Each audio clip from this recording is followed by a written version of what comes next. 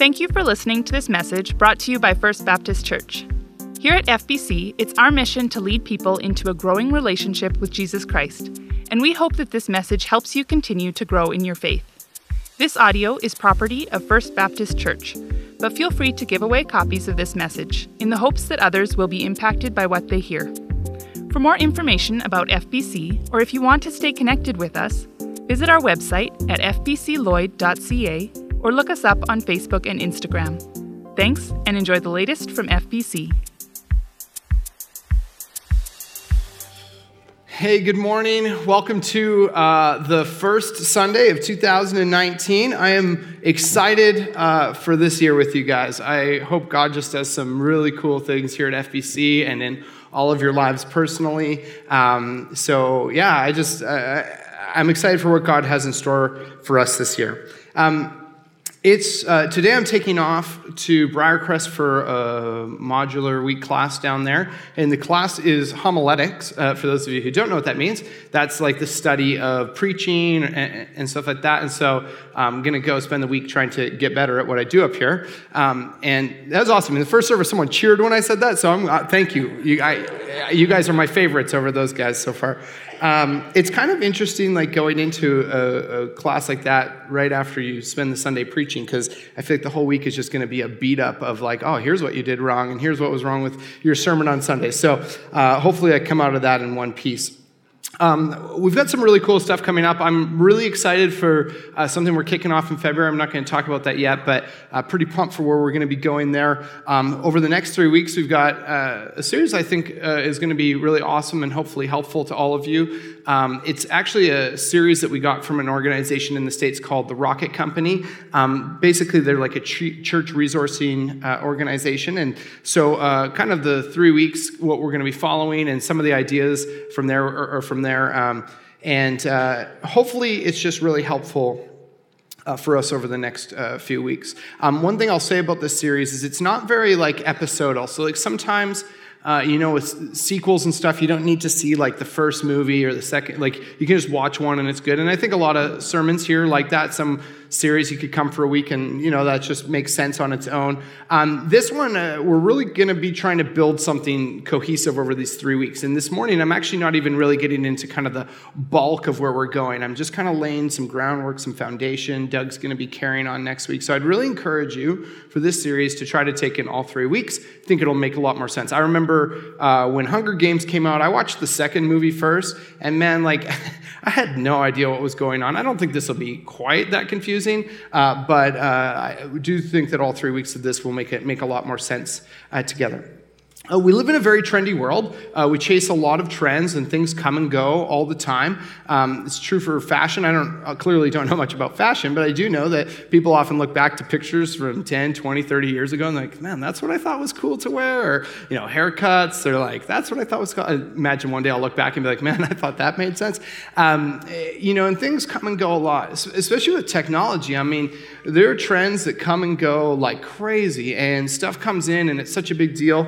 And then in no time, it's a thing of the past. Some of you might recognize this kind of thing. This is my old BlackBerry Curve. It's my pink BlackBerry Curve. When I got this thing was the phone. Like this thing was, like people would say, like, oh, you got the Curve. Like that's so awesome, I had two of them. I had the one with the trackball, and then this is the better one with the trackpad that came out later. I remember when I had this thing, it was a big deal. I don't actually know why we still have this. I imagine, like a lot of you guys out there, we have that random box or two of stuff in the basement where for some reason we keep old garbage like this, and it's like, I don't know, maybe the technology apocalypse happens and we start using BlackBerry Curves again, or I don't know why we do that, old cables and stuff like that. So I don't even know why we had this. I'm probably going to take it home and put it back in that box for some reason. This thing is worth nothing. This thing, it's useless. I couldn't sell this for like a cent now. Even the phone I have now, I have an iPhone 8. I got it for like free Black Friday last year, but it's worth something. I could go on Kijiji and sell it for something. But in a few years, that thing's going to be be worthless. And one thing I will say really quickly, if there are any BlackBerry owners out there back in the day, this is only like 6, 7, 8 years ago, you probably played, well, hopefully you played Brick Breaker, because it was like one of the greatest parts of owning a BlackBerry. And I scored in like top 2,000 in the world, global, for my Brick Breaker score. I had a lot of spare time in a tour bus, so even that, I mean, who cares anymore? I mean, it was a big deal then, like I got, VIP access to a lot of places because I was top 2,000. But stuff comes and goes like crazy, especially with technology. Actually, I'm going to show you guys a sound clip in a second, just for you to listen to, because for some of you guys, this is going to be like a chorus of your past, of sweet, blissful memory, where some of you, I'm going to guess the first few rows here, a lot of you will probably be like, I have no idea what that is. And I say that because about a month or so ago in staff meeting, I showed it to Jacob and Megan. They're like early 20s, and they were like, we have no idea what that is. So some of you will get this, and some of you will really be able to relate to this. And so why don't you go ahead and play that sound clip for us.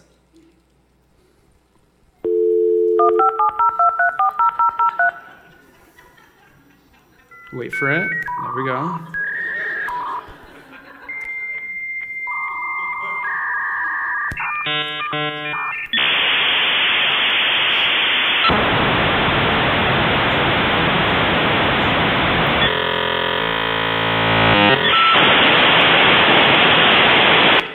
Success. Very beautiful, sweet melody, right?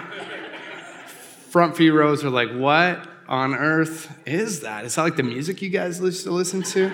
So for those of you who don't know, when years ago, not even that long ago, I'm not that old, but when we wanted to use the internet, we had to like connect to it. So there's also this other thing called like landlines or like telephone lines running into your houses, and your computer was plugged into one of those, and so you would have to like use the phone line, so no one else could use the phone, which is a problem because we didn't all have our own phones, and you'd be using the phone line to go on the internet, and that's like you weren't just always on the internet. There wasn't just like perpetual internet. You'd have to. You guys remember this? You'd like yell, "Everyone, I'm going on internet!" Like because we just got some free AOL minutes on a CD or whatever, and you're like, no one pick up the phone. If you get disconnected, you're like, who picked up the phone? Who ruined my internet connection? If you want to like download a file, you're like 9 p.m. You're like, all right, I'm sending the internet for the night. No one used the phone. You'd call your house and no one would answer. Like someone's on the internet, so you like keep calling. You're like, I'm going to disconnect that, stuff like that. I remember when we first got internet, we got some AOL minutes, and we had our computer, what was called a 28.8 modem. Could download up to 28.8 kilobytes per second, which was pretty amazing because that meant at top speed, which really only happened at like 3 in the morning when no one else in the world was using the internet. But at top speed, you could download a megabyte in like just under a minute. Like it was amazing, It was like lightning fast. They came out with 56K modems, twice as fast. I remember they came out with the 112 kilobyte modem, but the trick was, it was actually just two 56K modems put together. I don't know if any of you remember this. And so what you had to do is buy a second phone line for your house, and then the internet used both phone lines at the same time, and then that meant you could download a megabyte in like 10 seconds. At the fastest. So to put that into perspective for people who are like, oh, what's that mean? That means like back in the day, if we had Netflix, if we wanted to watch an episode of Brooklyn Nine-Nine on my modem at my house, it would take like somewhere between like 5 to 8 hours to watch one episode of Brooklyn Nine-Nine. And so that's a long time for a 22-minute show. It's kind of crazy. That wasn't that long ago. At Christmas, we were going to visit my parents. My mom texted my wife and me, said, do you guys have any like newer Christmas CDs? I only have old ones. And I was like, CDs. I texted back. I'm like we have our phones. Like that has music. Like a CD. Like, and it's kind of crazy because a lot of that wasn't that long ago, and it comes and goes. Like this stuff is meaningless, worthless junk now. And it's not bad that our world has trends and that we keep up with some of the latest stuff. And the series isn't about condemning that, but I want to share with you guys, this is going to be the bottom line for all 3 weeks, and this is kind of going to be where we're going to camp on all 3 weeks. And our bottom line is this. In a trendy world, the best things in life are timeless. In a trendy world, the best things in life are timeless. Again, not saying that the trends are bad or whatever. I mean, some of them probably are. Like, I've seen pictures of what my parents used to wear, like parachute pants and stuff like that. That's a bad trend, probably. But in a trendy world, the best things in life are timeless. We believe that there are ways that you can live your life that will never go out of style. Things that you can put into practice and put into play in your lifestyle that will never go to style, that are timeless. Because the question is, do you want your life to be like this BlackBerry that just goes out of style and one day isn't that significant? Or do you want your life now to be something that never goes out of style and is timeless? What I'm going to be talking about this morning probably seems like a really distant topic when people bring it up and when people talk about it or think about it. And as I talk about it, you might feel like that. You might think, well, what does this have to do with now? In fact, my main hope this morning, my main goal is that as we unpack this message this morning, that your main focus and understanding of it would relate to the next 7 days of your life. Between now and when you're here next Sunday, hopefully, and Doug gets on stage to talk, that what we're talking about this morning will mainly relate to and impact the next 7 days of your life. Because where I want to start this morning is I want to start by talking about eternity. Eternity is arguably a pretty timeless thing. And when we talk about eternity, I think for a lot of us that's hard to relate to, and we think, well, one day that exists, but now is now. But I believe that the better understanding we have of eternity, the better understanding we have of the importance and the kind of essential decisions that we're making in our lives now. And one of the questions I kind of want to answer this morning is, what is heaven like? There are some recent statistics, and it's going to use some American statistics this morning because it's harder to find as many Canadian statistics, but it's pretty similar to us, I'd guess. But 81% of Americans believe in heaven. 81% of Americans believe that at one point there's this thing called heaven, and people either go there or might go there or whatever. But 81% of Americans, that's the vast majority. Those same 81% readily admit that they have no idea what that means and no idea what that looks like, that it's this foggy, unclear, I have no idea what the heck that means type of picture. They believe in it, but there's a massive lack of clarity. And you might be in that boat, and that's okay. I'm not condemning that this morning, and I'm glad you're here, because what I'm going to do is take a little bit of look at what we can understand. I'm not going to answer every question about that, but what we can understand about that and how a better understanding of that can shape our lives and impact our lives over the next 7 days of our lives. One of the issues with having a lack of clarity about what heaven is like and what heaven means and what it looks like and stuff like that is that it trivializes heaven. When we have no idea what it is or what it looks like, or we have different ideas, we buy into a lot of myths and misconceptions. When that happens, heaven becomes trivialized. And the problem with that is that when heaven becomes trivialized, our lives can be marginalized. When heaven is trivialized, our lives can be marginalized. I really believe that your life over the next 7 days is more marginalized if your understanding of heaven is trivialized. And we'll unpack what that means a little bit. But I'm guessing that no one here wants to live a life where it's like, oh, my actions, what I'm doing, and all of that is marginal and doesn't really matter. I think a lot of this trivialization of heaven, like I said, comes from myths and misconceptions that we have about heaven. A lot of us have this strange picture that we've picked up somewhere, maybe from what people have said, a book we've read, TV or movies, or old Belinda Carlisle songs, or something like that. True story, I did not know who that was until someone a little older than me came and mentioned that this morning, but some of you would know that her song. But, we get these skewed pictures of what heaven is all about.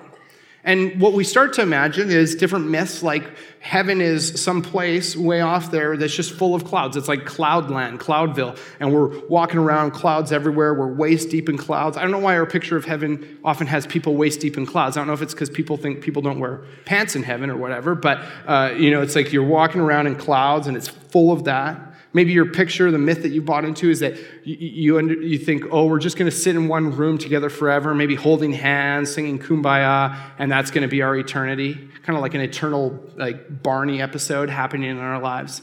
I don't know if I mentioned, but there might be clouds there. I don't understand what this picture of clouds has to do with heaven, because if heaven's supposed to be good, clouds usually to me are bad. It means like the sun's blocked or there's snow or rain coming. I don't know why we associate a negative weather condition with something that's supposed to be eternally good. Maybe you've pictured it as a place where we're just going to be singing hymns together forever. And I'll tell you, if that's what heaven looks like, that sounds super boring. Like, that sounds really brutal. And that's not really like something that gets me excited about eternity. And I'd imagine for a lot of you, that doesn't get you excited either. So of course, our view of heaven becomes trivialized because we picture it as some big kumbaya session floating in the clouds, singing hymns together relentlessly. And I think that gives us a really poor picture of what heaven's all about. And I don't think Hollywood helps us either. I think Hollywood would make us think of heaven as maybe like a large nondescript warehouse where you're mopping floors forever with Morgan Freeman, or, maybe people outside of the church who don't even believe in Jesus. They get these weird conceptions about heaven and hell, and they're like, well, heaven might be good, but at least like I can go hang out with my friends in hell or something, or maybe it'd be like one giant barbecue forever. And we get these weird statements and weird pictures and understanding of what that's all about. And maybe you can say, well, that boring picture, it sounds better than the alternative. It sounds better than a hell, but it doesn't really sound much better than this life now. And they often say that everybody wants to go to heaven, but nobody wants to die. Well, that makes sense if that's your view of heaven.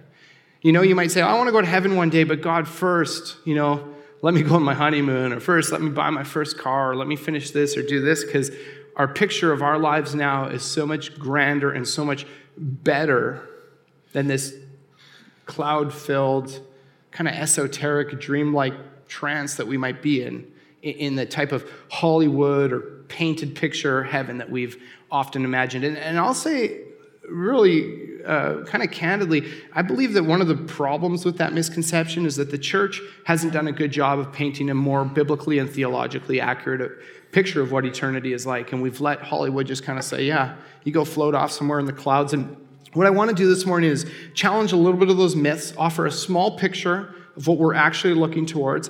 And my hope is that as we do that it will challenge you, that when you think about the things coming up this week, when you think about that business deal this week, when you think about your time at work, your time with your family, your time at school, that as important as you thought that was before, that it will be more important because you have a better understanding of what eternity actually looks like. That having a clearer picture of what heaven is like will make it so that business deal, those interactions, your life this week is more important than you could have ever imagined before. So that your life isn't marginalized because of a trivialized view of heaven. So in a second, what we're going to do is we're going to unpack two misconceptions about heaven, and going to challenge those and kind of look at what Scripture has to say. But before we do that, I want to just offer two disclaimers. The first disclaimer might be hard to believe, but I've actually never personally been to heaven, okay? If you can imagine that, I've never been there, and a lot of you thought I probably just came from there, but I've never been. And if we don't really use travel agents anymore, but if you were going to go on a trip and use a travel agent, beyond like Expedia or Trivago or whatever, if you were going to use a travel agent and there were two travel agents and one's like, I've never traveled anywhere. I've never been outside of Lloydminster in my life. And the other travel agent is like, I've seen the whole world. I've traveled everywhere. You'd probably go with the second one. You'd probably be like, this guy's a little bit more credible.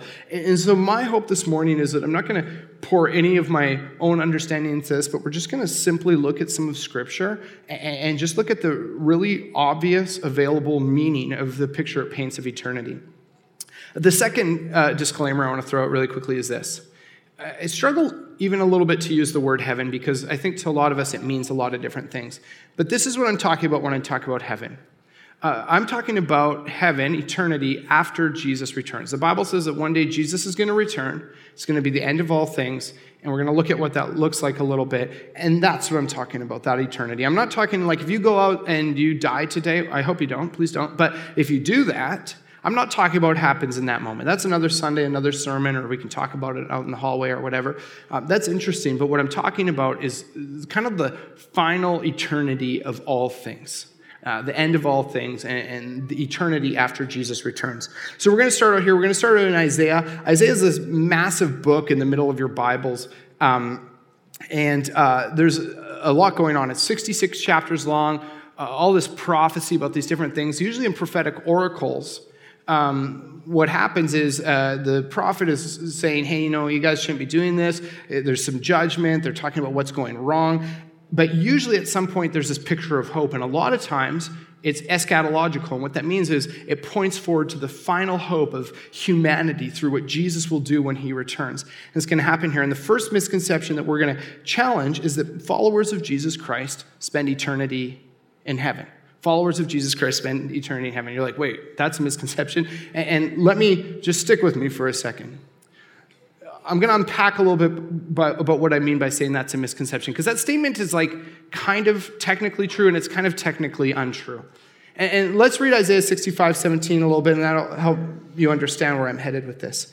God speaking, he says, "See, I will create new heavens and a new earth. The former things will not be remembered. See, I will create new heavens and a new earth."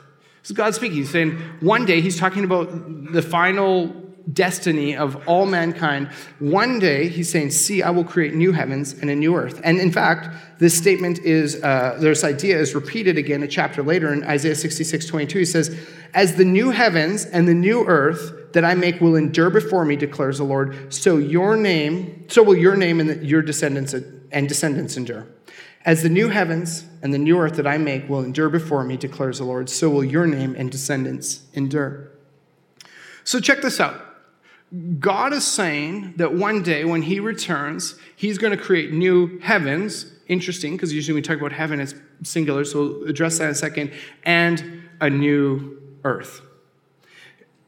When God speaks about eternity, when Scripture speaks about eternity, it doesn't mention some cloud castle out in the middle of nowhere.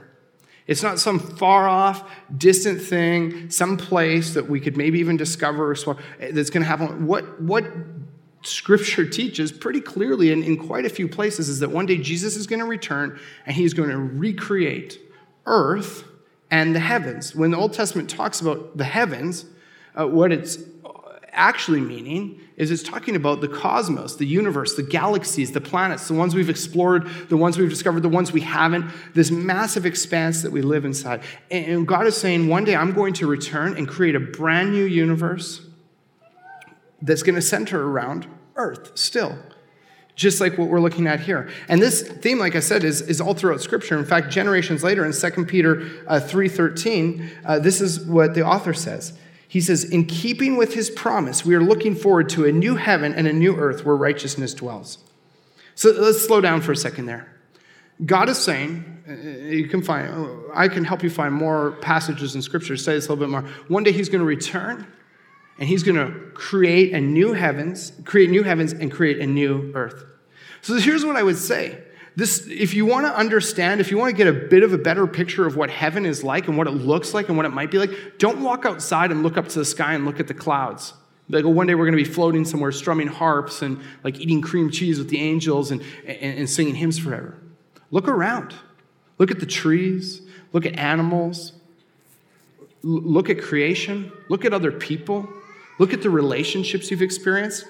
Think about the things that you have loved and felt joy and satisfaction and fulfillment from out of God's good creation, and understand that those are a far better glimpse. I'm not saying a perfect picture, but a far better glimpse of what eternity, what heaven is like, than some floaty off throne up in the sky somewhere. I'm actually pretty passionate about this because I just think it's such a message of hope in Scripture that one day Jesus is going to return and do this, and we overlook it and we trade it in for something that's kind of cheap and too easy, that one day we're just going to get out of here and float away somewhere. And that's just not a good picture of what Scripture talks about. And you might say, well, isn't this semantics, Ryan? Like, couldn't we just say, couldn't we just call it heaven and just understand it correctly? And I think you could, but I do think language actually kind of matters. In fact, I want to show you this quote by Randy Alcorn in his book, Heaven. Randy Alcorn says, "We can say heaven will be our eternal home, or earth will be our eternal home, but we shouldn't say heaven, not earth, will be our eternal home, because the heaven in which we will live will be centered on the new earth." I think a lot of times you can say, well, it's just language, it's just semantics, but I think a lot of times if we keep saying something that even partially shares in an unclear picture of reality, the more we talk about it, the more we say it, our language can carry misconceptions that can become our theology. And maybe you're like, well, I'm not a theologian. I think we're all theologians. We come up with ideas about heaven, and we have pictures. When I said that word for the first time this morning, you pictured and you thought of something. And what I want to do is challenge us as a church to have a better, more scriptural understanding of that. And sometimes maybe that means that we should be changing our language to say new earth. If that helps you focus on what is actually the eternal hope of Christians, maybe that's what you need to do. If you can call it heaven, you call it whatever you want. But I think we need to understand where our eternal hope actually exists. In Greek, there are two words largely used in the New Testament for the word new. There's neos and kainos. Neos just means new. Like, you went out and bought a new vehicle, or, you bought something new. You painted something that's a new picture. You've done something new. It's just brand new. Kainos is a different word. And what it means is it means to restore the old. It means to take something, whether it's kind of just slightly used, or it's tattered, or it's broken, or it's messed up, or whatever, and totally restore it into something brand new. And when Scripture talks in the New Testament about the new heavens and the new earth, it's talking about kainos earth. It's not saying that one day Jesus is going to show up and blow all this up, get rid of it, and just do something brand new. He's going to return, and he's going to restore this. So I don't know, maybe on this kainos earth, this new earth, maybe there will be a new Lloydminster. Maybe there'll be a kainos Lloydminster. Some of you shaking your heads like, please no. But let me tell you something. I think, because it's not going to be an exact replica. I mean, things are going to be better. The Bible says there's no weeping, no sorrow. So that means, I'm guessing that there will be bridges over the train downtown, because that's a huge source of sorrow in our town. And that rapeseed plant is going to be far away from town, so we don't have to smell it. Not in the middle of a residential zone. Jesus is not in the act of saying, he's not in the business of saying, oh, I made this amazing creation and I'm done with it. He's in the act of restoring it. And that includes you, your family members, and this very earth that we live on. And I think it's actually a really big deal to understand that, because it expands. Learning this has expanded my hope that I place in reality and my understanding of how that impacts my life now so much. One of the reasons I think this is a really big deal is because the way I understand kind of the overarching narrative of the Bible into our lives now, spanning all time, is that over time, God has three big acts. There's a lot that happens in between there, but three major acts. One is that he creates all things. He begins time, he begins everything, and he creates the heavens, he creates the earth, he creates it all. His first big act is to create it all. The second big act is seeing us in our sinfulness and coming to earth and saying, I'm going to save these guys. I'm going to fight their battle for them, and I'm going to set them free from sin. Celebrated that at Christmas and at Communion that Jesus came and was born, and then he died for our sins. That's the second big act. His third big act hasn't happened yet. And we talk about those other two a lot, and Scripture talks about this third act tons. I mean, I challenge you to try to get through much of a letter of Paul without him talking about our eternal hope of Jesus' return. This doesn't mean we need to be crazy and have like tinfoil hats and be like, oh, Jesus is coming. But what this means is that we should understand that our hope is so much more than the day-to-day relationship with Jesus, but that he's one day going to come and restore everything. That when you look around at this earth and its beauty and the glory and splendor of how God created it, that Jesus is going to come and he's going to make that kainos. He's going to make that new, and he's going to restore that. And that's a big deal. It's not like when God created, if you read the start of Genesis, God created Eden and he created Adam and Eve. You never heard Adam and Eve be like, oh man, can't wait till we get out of this place and go to heaven. No, they would never say that, because they were in heaven here on earth. I'm not saying that, eternity, heaven is going to look exactly like Eden. I don't know what level of technology we'll have, or what things will be like, or what era we'll be in. But it's a better understanding to go outside and look around and understand what God's created, and that he's going to redeem that. He's going to restore that and make that new. I could talk about that for a long time.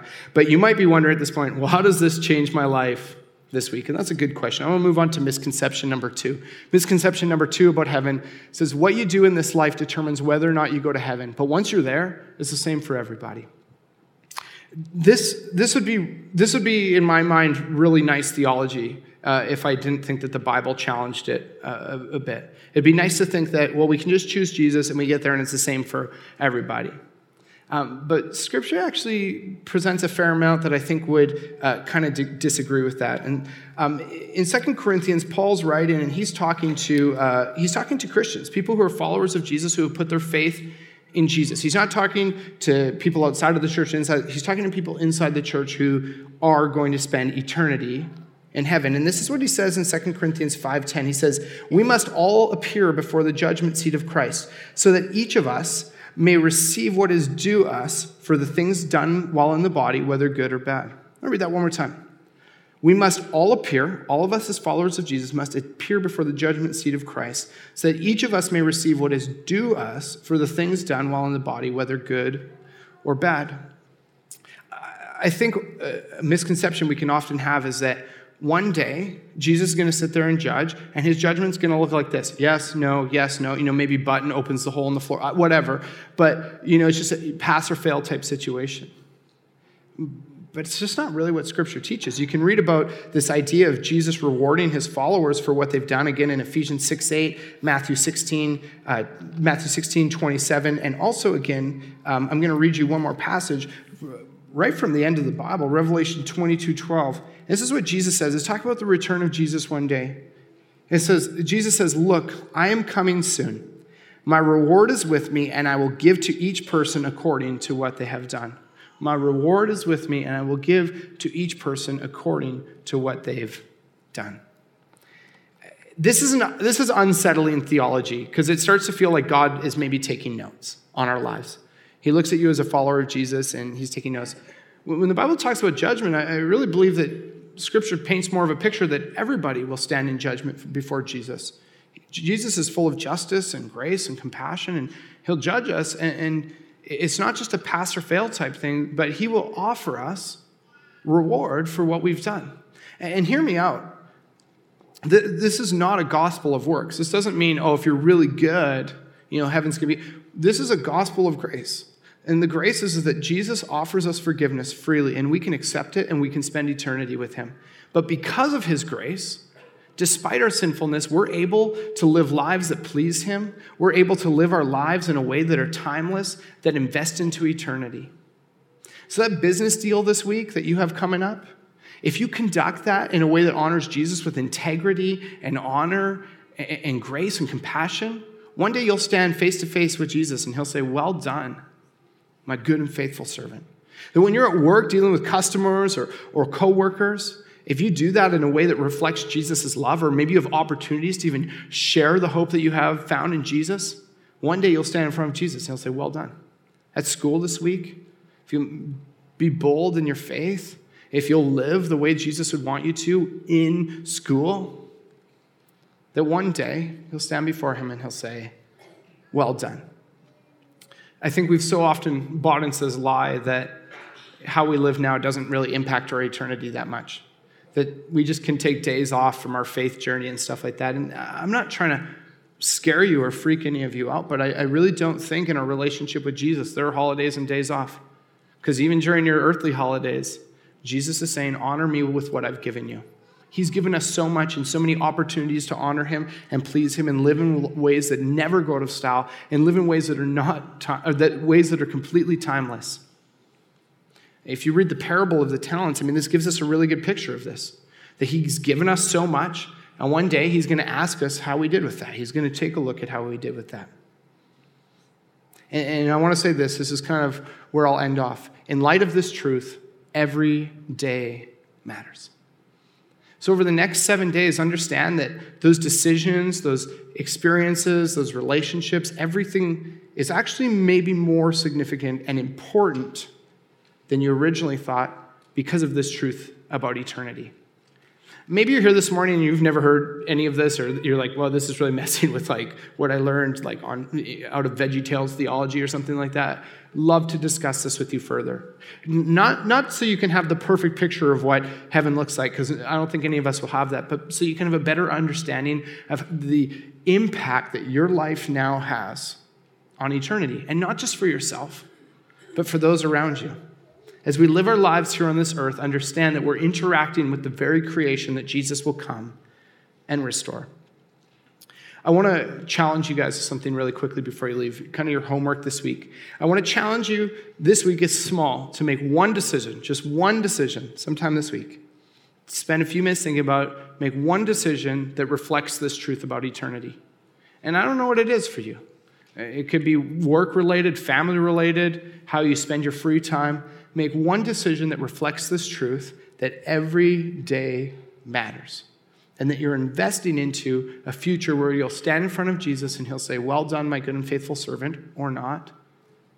And then you'll step into this new heaven, new earth, and you'll dwell like this forever, but in perfection.